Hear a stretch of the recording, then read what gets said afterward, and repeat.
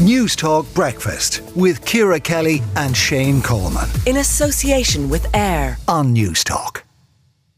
Now, Israel's Prime Minister Benjamin Netanyahu has vowed to demolish Hamas as Israeli Defence Forces moved into Gaza yesterday, urging civilians to evacuate south. And Hannah McCarthy, journalist in Israel, joins us. Hannah, what's the latest?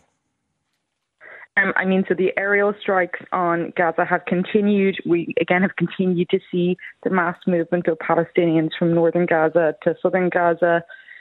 We've heard some calls for restraint. Biden has said that if in the event of the land invasion that does seem, kind of close to happening, of the Gaza Strip by the Israeli forces, he said that the Gaza Strip should not be occupied, which is obviously a big concern right now. I think, again, for Irish listeners, I think one of the things to know is that there's currently 40 Irish citizens in Gaza. Micheál Martin came out and confirmed that. Several of them are working with the UN. And we've just heard recently from the head of the UN agency responsible for Palestinian refugees, which is the main UN agency in Gaza Strip, that they're running out of food. I spoke to someone earlier this week who said that their stockpiles, they have stockpiles for 1 month for about 150,000 people. There's currently 400,000 people in UNRWA schools.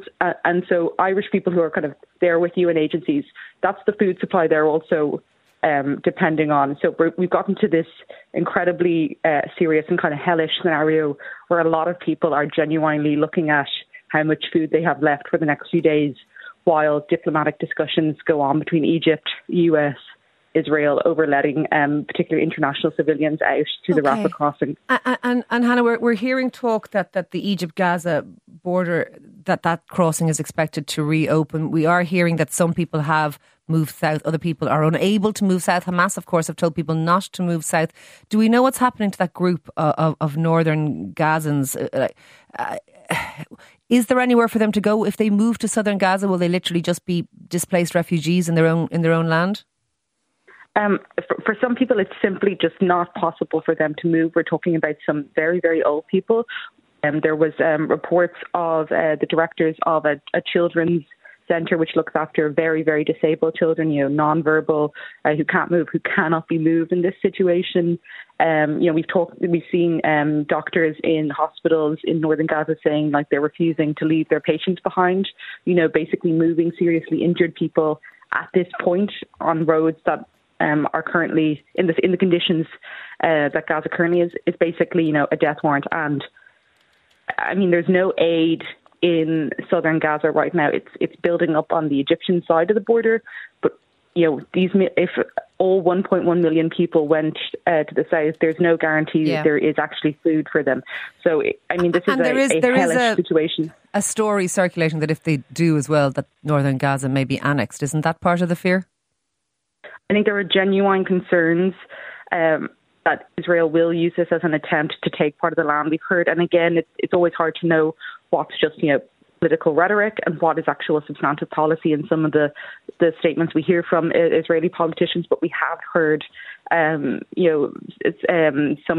Israeli politician saying, the Gaza Strip cannot be the same size after this war. It needs to pay a price.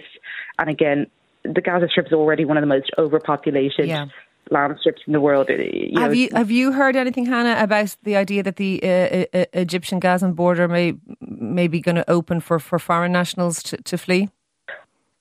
We've heard that it's very, very fluid, and even on Saturday when it was supposed to open, it was cancelled basically at the same time it was supposed to open. So it's a very fluid situation. And when I say that this is like diplomatic chess pieces, it's very much that situation. This is kind of. There's nothing to do with international humanitarian law here. It's about diplomatic negotiations right now. And Egypt is playing quite a high-stakes game as well as Israel. Are there any voices within Israel? Because certainly there are voices outside Israel, talking about proportionality and not escalating and all of that. Are there any voices saying those types of things inside Israel?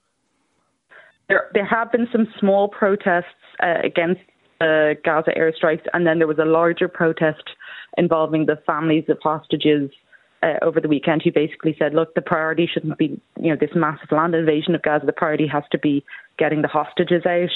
To be honest, it's definitely shaken some of the kind of more left-wing elements of Israeli society. The Hamas attack last Saturday, and I mean, they so killed it's quite a number of hardened positions, people. as it were.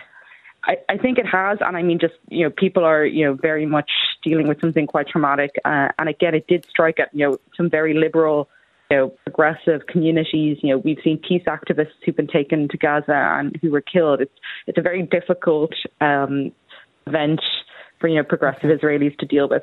Look, thank you very much for speaking to us on all of that this morning. That is Hannah McCarthy, their journalist inside Israel.